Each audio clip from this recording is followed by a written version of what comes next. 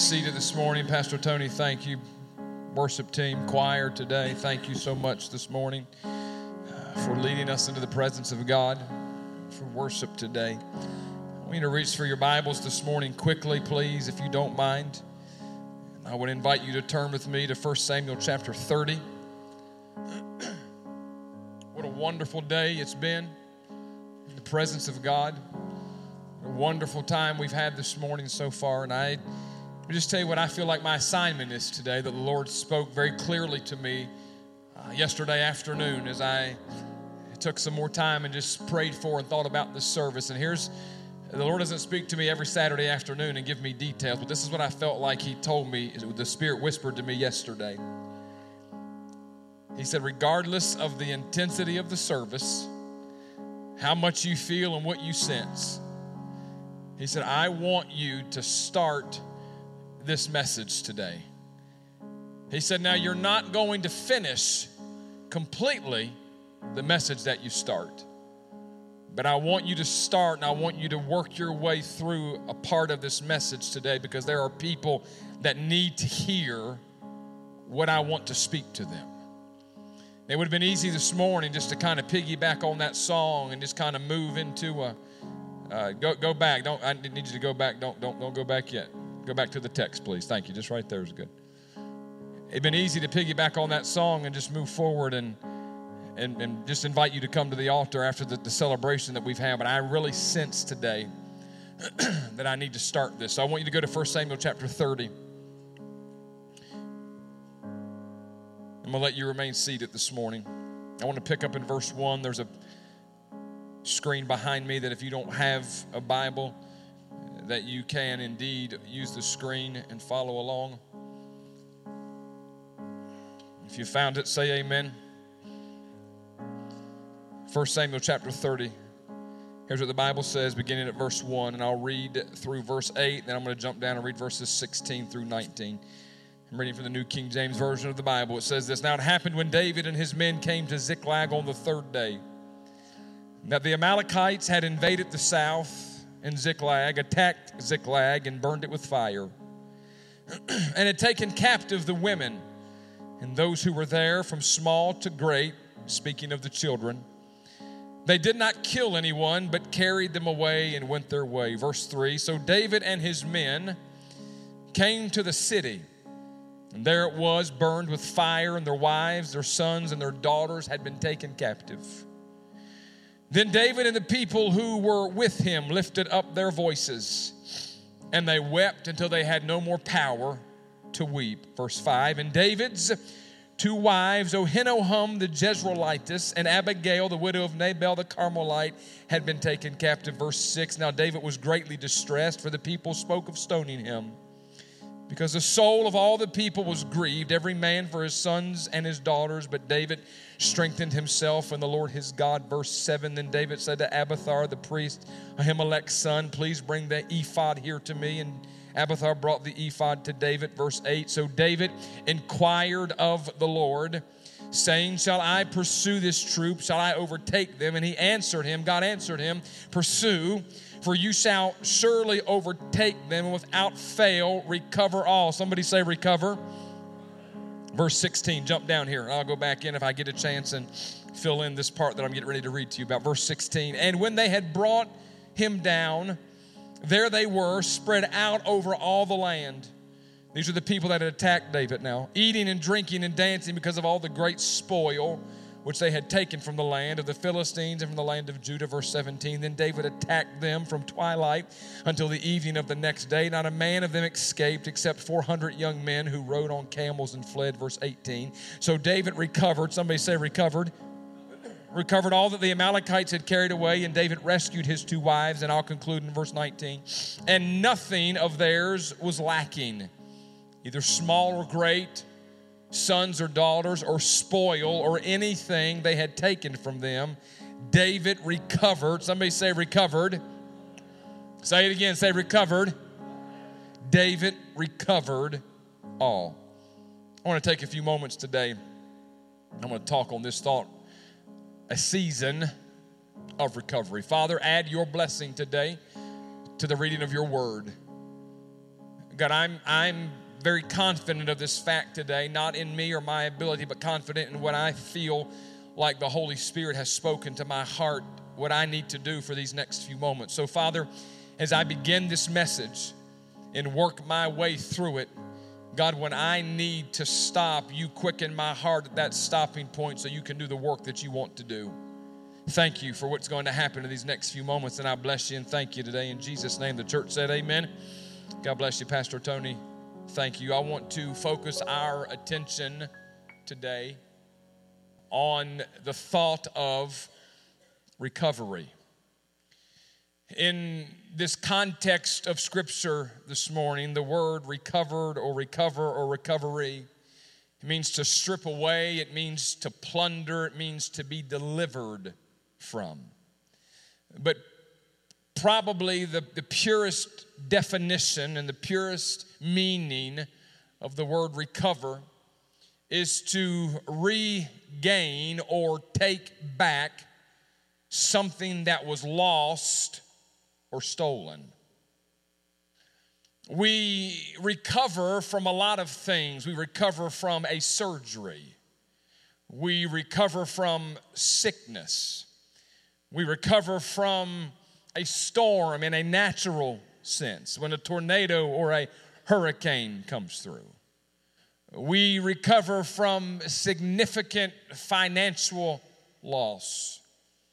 The word recover or recovery or recovered, it brings to our minds a number of different thoughts or pictures. And I want to take just a few moments this morning. I want to use the life of David to help illustrate this principle that I feel like I need to communicate to us today as a corporate body and to some of you individually. It is my opinion that outside the life of Jesus Christ, there is not a greater character study in all of the Bible, Pastor Jeremy, than that of the life of David. David, in a natural and in a physical sense, spiritual sense, as well as a natural sense, he experienced the highest of highs and the lowest of lows. David is the only person in Scripture and will always be the only person in Scripture who was identified and characterized as a man after God's own heart. It is hard for us to fathom or to wrap our minds around that concept, considering that David was an adulterer. As the king of Israel, he committed adultery with one of his very own men's wives. Not only was he an adulterer, but David had the husband of the lady that he had that affair with, had him murdered. David was a prideful man, and we read Scripture, we know how he rose up and he swelled up with pride and decided one day to send some of his men throughout Israel and to count the entire kingdom. Tell me how many people live in my kingdom. And it's hard for us to believe that God could call a man like that, a man after his own heart. But here's what I believe, and here's why I believe that God would call him that, because just as quick as David was to sin, he was just as quick to fall on his face before God and repent for his sin. We can hear it in Psalm 19 and 14 when David says, "Let the words of my mouth and let the meditations of my heart be acceptable in thy sight, O Lord, my strength and my redeemer." We can hear a repentant heart in Psalm 51 and 10 when David says, "O God, create in me a clean heart and renew a steadfast spirit within me." We can hear a repentant heart in Psalm 139, 23 and 24 when David says, "Search me, O God, and know my heart. Try me and know my anxieties and see if there's any wicked way in me and lead me in the way everlasting." As quick as David was to sin, he was just as quick to pray to God and say, "God, forgive me." I've always been intrigued by the life of David. David the shepherd, David the singer, David the soldier, David the sovereign king, and yes, even David the sinner. If time would permit me today, I could take several moments and unpack for us and for you the life of David. We could talk about David and his calling as a shepherd boy. We could talk about David and his character as a worshiper. If there's anything that David was known for, it was the fact that this man had a heart that was passionate for God, and out in that field tending sheep and with a harp in the fold of his arm because they made him small enough, he would put pen to parchment, Brother Gene Turpin, and write some of the most beautiful, melodious worship songs we've ever read. I quoted one earlier this morning out of Psalm 100, make a joyful noise unto the Lord. He goes down and says, enter into his gates with thanksgiving. Come into his courts with praise. Be thankful unto him and bless his name. We can see the worship and the dependence upon God when he pens that well-worn passage that we have preached in pulpits and used in funerals and quoted on a ball field and maybe in a break room at work. The Lord is my shepherd. I shall not want. He maketh me to lie down in green pastures. He leads me beside still waters. He restores my soul. He leads me in paths of righteousness for his name's sake. Yea, though I walk through the valley of the shadow of death, I will fear no evil. For thou art with me, thy rod and thy staff, they comfort me. Thou preparest a table before me in the presence of mine enemies. Thou anointest my head with oil. My cup runneth over. Surely goodness and mercy shall follow me all the days of my life, and I will dwell in the house of the Lord forever. David was a worshiper. We could talk not only about David and his calling and David and his character, but David and his conquest. This man was a military strategist. He knew how to fight. There's none greater than the time he stood before that 10-foot tall, uncircumcised Philistine giant who stood down in that valley belching out and bellowing out blasphemies against the God of Israel. And David stood there that day and he defied Goliath, that you come to me with a sword and a spear, but I come to you in the name of the Lord of hosts of Israel, whose armies you have defied this day. And with a slingshot and one of those 5 smooth stones that he had bent down from a brook and picked up, David flung that stone into the forehead of that great giant who was a champion of the Philistines. The Bible said, knocked him down, killed him, took out Goliath's sword, stood over top of him and severed his head off. David was a man of conquest. We could talk about David and his coronation when he finally ascended to the top position in Israel as the king. But it's this scene in 1 Samuel 30 and some chapters that precede it. It's this scene in this season of his life that piqued my interest. When we get to 1 Samuel chapter 30, David for years has been running from the present king of that time, a man by the name of Saul. David has been ducking in and out of caves for years. He's been hiding in the mountains and the clefts of the rock, trying to hide from Saul, who had become jealous and paranoid and so full of anxiety, thinking that young David was trying to take the throne from him. Because after David defeated Goliath in that epic battle that day in 1 Samuel chapter 17, David joined himself to Saul, became his loyal servant, became a part of Saul's kingdom, just serving him.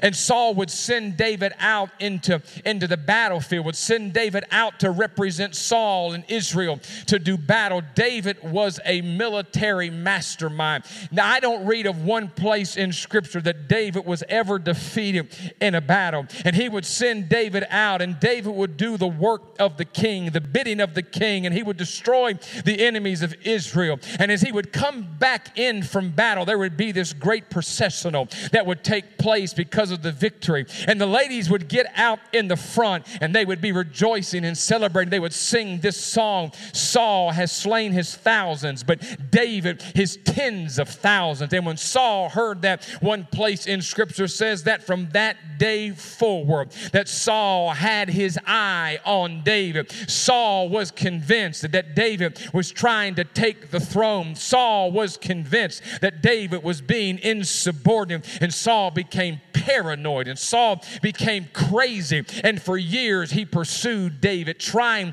to literally, Brother Stout, kill this young man. There were 2 occasions in Scripture where Saul literally tried to pin David to the wall with his spear, and David for years has run for his life. And we get here to this particular chapter, 1 Samuel chapter 30. It's connected to 1 Samuel 27 and 1 Samuel 29. David has become so desperate. David has become so desperate to get away from Saul, and he's tired of running for his life, that David escapes to the land of Israel's arch rival, the Philistines. He goes to the city of Gath, the Bible says. And in a desperate attempt to escape Saul's anger and his craziness, David says to himself, if I go here to the land of the Philistines, Saul will not even think to look for me here. There's no way he'll think that I have come to the land of Israel's enemy, the Philistines. So David goes and he forms somewhat of an alliance, or so the king of the Philistines thinks. His name is Achish. And David goes there to the royal city. And after a few days there, he looks at the king of the Philistines and says, it's not good that your servant be here in the royal city with you. Pick some town in the country, some place in the city, just somewhere that you can give to me and my men. See, David had 600 men with him, the Bible said. Those 600 men had wives. Those 600 men and their wives had children. David had 2 wives. It was legal back in that day. God bless their soul. I'm thankful for one. I think I'll just keep one. They had multiple wives. And she's a good one too, but I'll take one, it's enough. And they had children. And David said, give us some town, some place we can go to, and we can take our families to. So the king of the Philistines gives them a city called Ziklag. And David takes his family, his wives, his children, those 600 men, their wives and their children, and he sets up camp and sets up a home place, if you will, in Ziklag. Ziklag became a command post for David and his men to go out and make raids and to destroy some of the enemies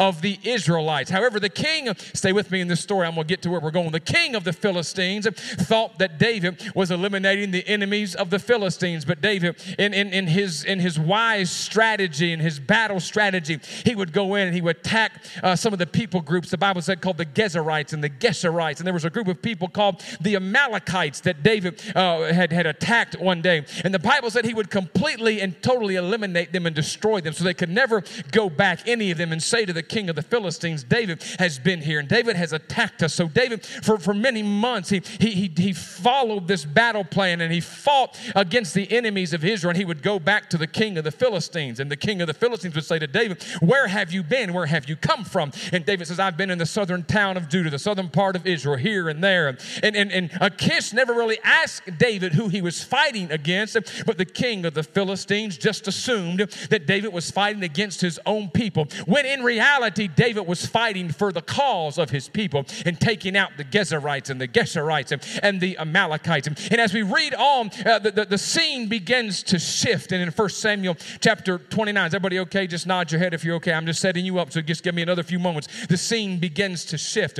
And we read that the Philistines and the Israelites are setting themselves up in battle array. They are preparing one more time to go out and fight against each other. If you look all through the pages of the Old Testament, you'll read story after story about battle after battle between the Philistines and the Israelites. And they're setting themselves up in military rank. Both armies are preparing to go and fight against one another. It just so happens that David is back in the capital city of Gath, where the Philistines reside. He and his men just happen to be in the back of the line where the Philistines are setting themselves up to go into battle. Some of the officers are walking through the camp, and they spot David and his men, and they come to King Achish and say, King Achish, have you seen these Hebrews here? What are they doing here? They cannot be here with us fighting. They may defect and turn their backs on us. And the king says, oh no, this is David and his men. They've been loyal to me, or so the king thought. And the officer said, don't you know this man? David's reputation preceded him. They said, this is God. I feel the Holy Ghost today. This is the man. The women women would come in, they would sing, Saul has slain his thousands and David his tens of thousands. They can't be here. What if they turn on us? They'll take the whole army out. So the king calls David, says, David, I'm sorry. I know you've been a loyal servant to me, and I know you've been faithful to me, and I find no fault in you. But these men of the city, these officers in my army, they're not comfortable with you being here. Take your men, David. I love you, son. I appreciate all you've done for me. The king was oblivious to what was going on. You need to go back to Ziklag. And from Gath to Ziklag, it is a 3-day journey. So David gathers his men, and they begin to finally make their way back to that little place that the king of the Philistines had given to David about 1 year and 4 months earlier. Follow the story in the scripture. You'll see the time frame there. And David and his men begin to make their way back. I'm going to do my best to be done about 12 or 5 after, because I'm not going to get through all this, but just bear with me for a moment. And this 3-day journey from Gath to Ziklag is going to end in what is quite possibly David's worst nightmare. As they get closer to Ziklag on that 3rd day, Brother James Hanks, you would expect that with 600 men's wives and their children, that there would be all kind of noise. There would be the sound of children playing. There would be the sound possibly of women running through the camp and working and cooking and doing all the things that they did when their husbands would go out to war. But as David gets closer, he notices that it is strangely quiet. It's almost eerie-like. He hears nothing. Maybe they're all in their tents. And as they get ever closer to Ziklag, David begins to see these little puffs of smoke that are going up. He gets a little bit closer, and those puffs of smoke have become billows of smoke. He's a little concerned at this point. I'm just imagining here, because the Bible doesn't give me detail, but maybe looking at some of his men going, I don't hear anything. We don't either, David.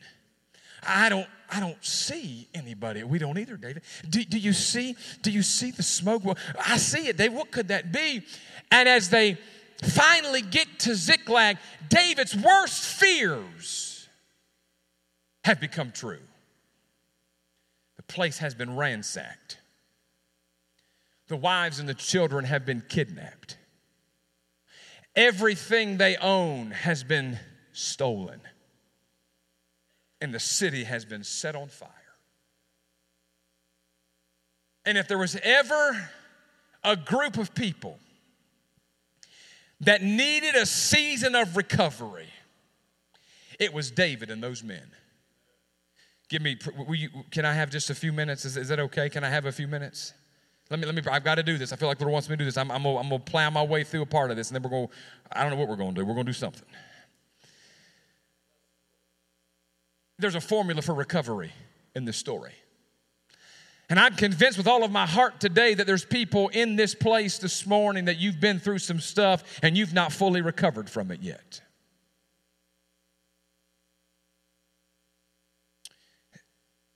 Here's the first thing that David did that helped him recover. First of all, David saw S-A-W. What did David see when he got there that day? He saw complete devastation. Notice the wording the Bible uses. It had been attacked. It had been invaded. It had been burned. People had been captured. All of the wives, all of the children are kidnapped. Oh, now you got to understand the people group that attacked them, they didn't kill the wives and children. They kidnapped them and took them away. They burned the entire city up. They stole everything that David had. When David gets there that day and he lays his eyes on that scene, that nightmare that has unfolded before him, he sees devastation and he sees chaos. It is my opinion, and I'm convinced as I read this story, that when David got back to Ziklag that day, he was not expecting to find what he found. God help me. It was an unexpected tragedy. I'm going to go ahead and unbutton and give it to you, James. Is that all right? Brother Hanks down here likes to watch me unbutton and button the coat when I get revved up. So he texted me this week and said, don't even button your coat up on Sunday, Pastor. It's going to be good. Well, there, I'm going to take it off for you.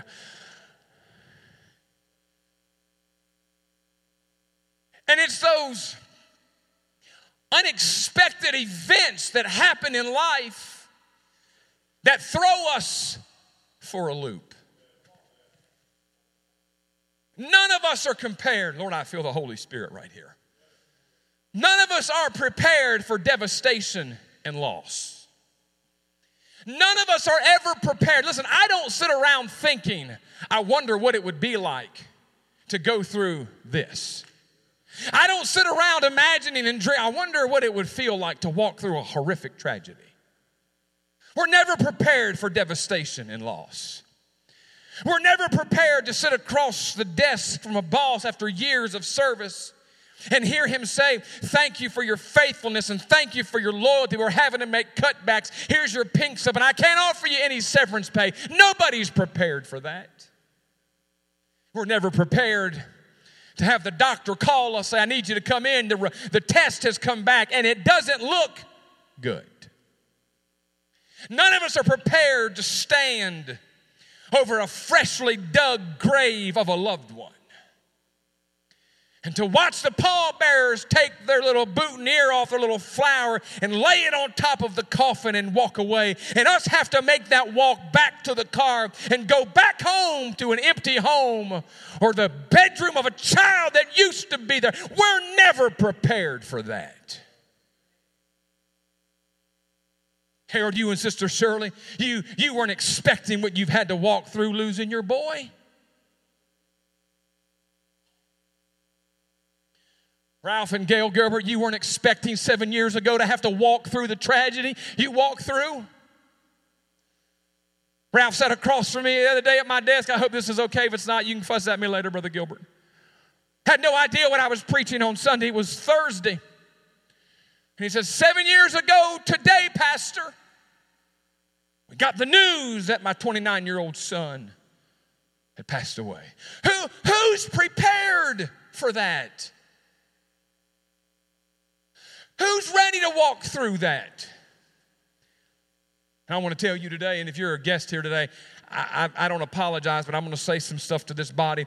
This body was not prepared for what you've had to walk through the last few years.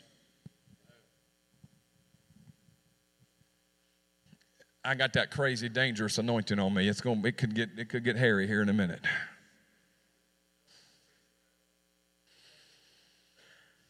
This body wasn't prepared for over 100 people to walk.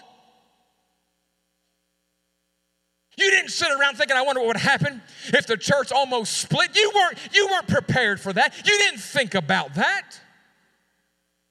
Pastor, this is offensive to me. I'm bold and anointed. I'm sorry. You'll have to get over it. I feel like I got to preach what God's put on my heart. You weren't prepared 12 months ago for me to walk in here and look across this congregation on the first Sunday. Matter of fact, today, 12 months ago, was the day I got a text message that said, Pastor, they have voted you in 96%. You weren't prepared. I wasn't prepared to stand at this pulpit 12 months ago and look across this congregation at 225 people that at one time was 450, 500. And even back in the 80s, I've got the statistics to prove it. When E.M. Abbott was here, 613 people. We weren't prepared for that. You didn't sit around thinking, I wonder what will happen if this church ever crumbles and really goes through a hard time. You didn't sit around thinking about that. Neither did I. But it happened. Completely, totally unexpected. And there are those of you that are sitting here today in this place. You've been through some things in your life. You weren't prepared for it. You didn't expect it. You didn't expect to have to live by yourself and be a widow or a widower, but it happened and it's been horrible. You didn't sit around, listen, you didn't walk away from an altar when you got married and think, I wonder after maybe 40 or 50 years what it'll be like to have to live by myself because I got to bury my wife or my husband. You didn't think that.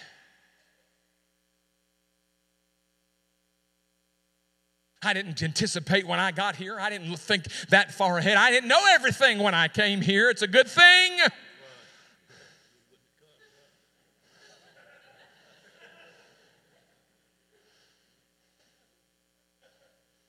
When I sat at my desk, I'm being very transparent. It might get me in trouble, but I'm out on the limb now. I'm going to let it break. And I looked at a financial report and I figured out I've got to somehow find a way to cut $15,000 or $20,000 so we can stay afloat. I wasn't prepared for that. The overseer didn't tell me that. But it was what happened. And by the grace of an almighty God that has helped me be a lot smarter than I am and have a lot more wisdom than I've ever had in my life days, I leaned on him and said, God, if you don't help me, I can't do this.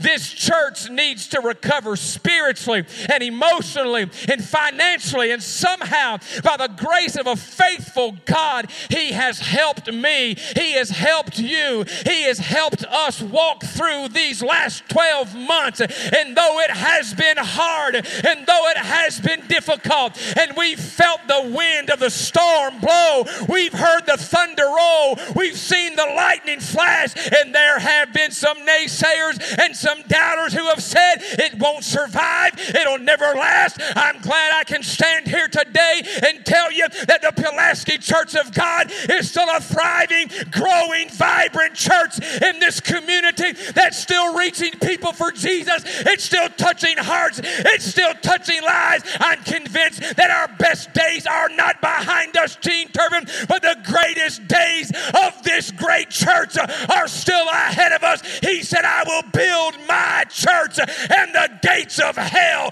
will not prevail against it. It's the Lord's church. Thank God that it's his church today. Oh, hallelujah.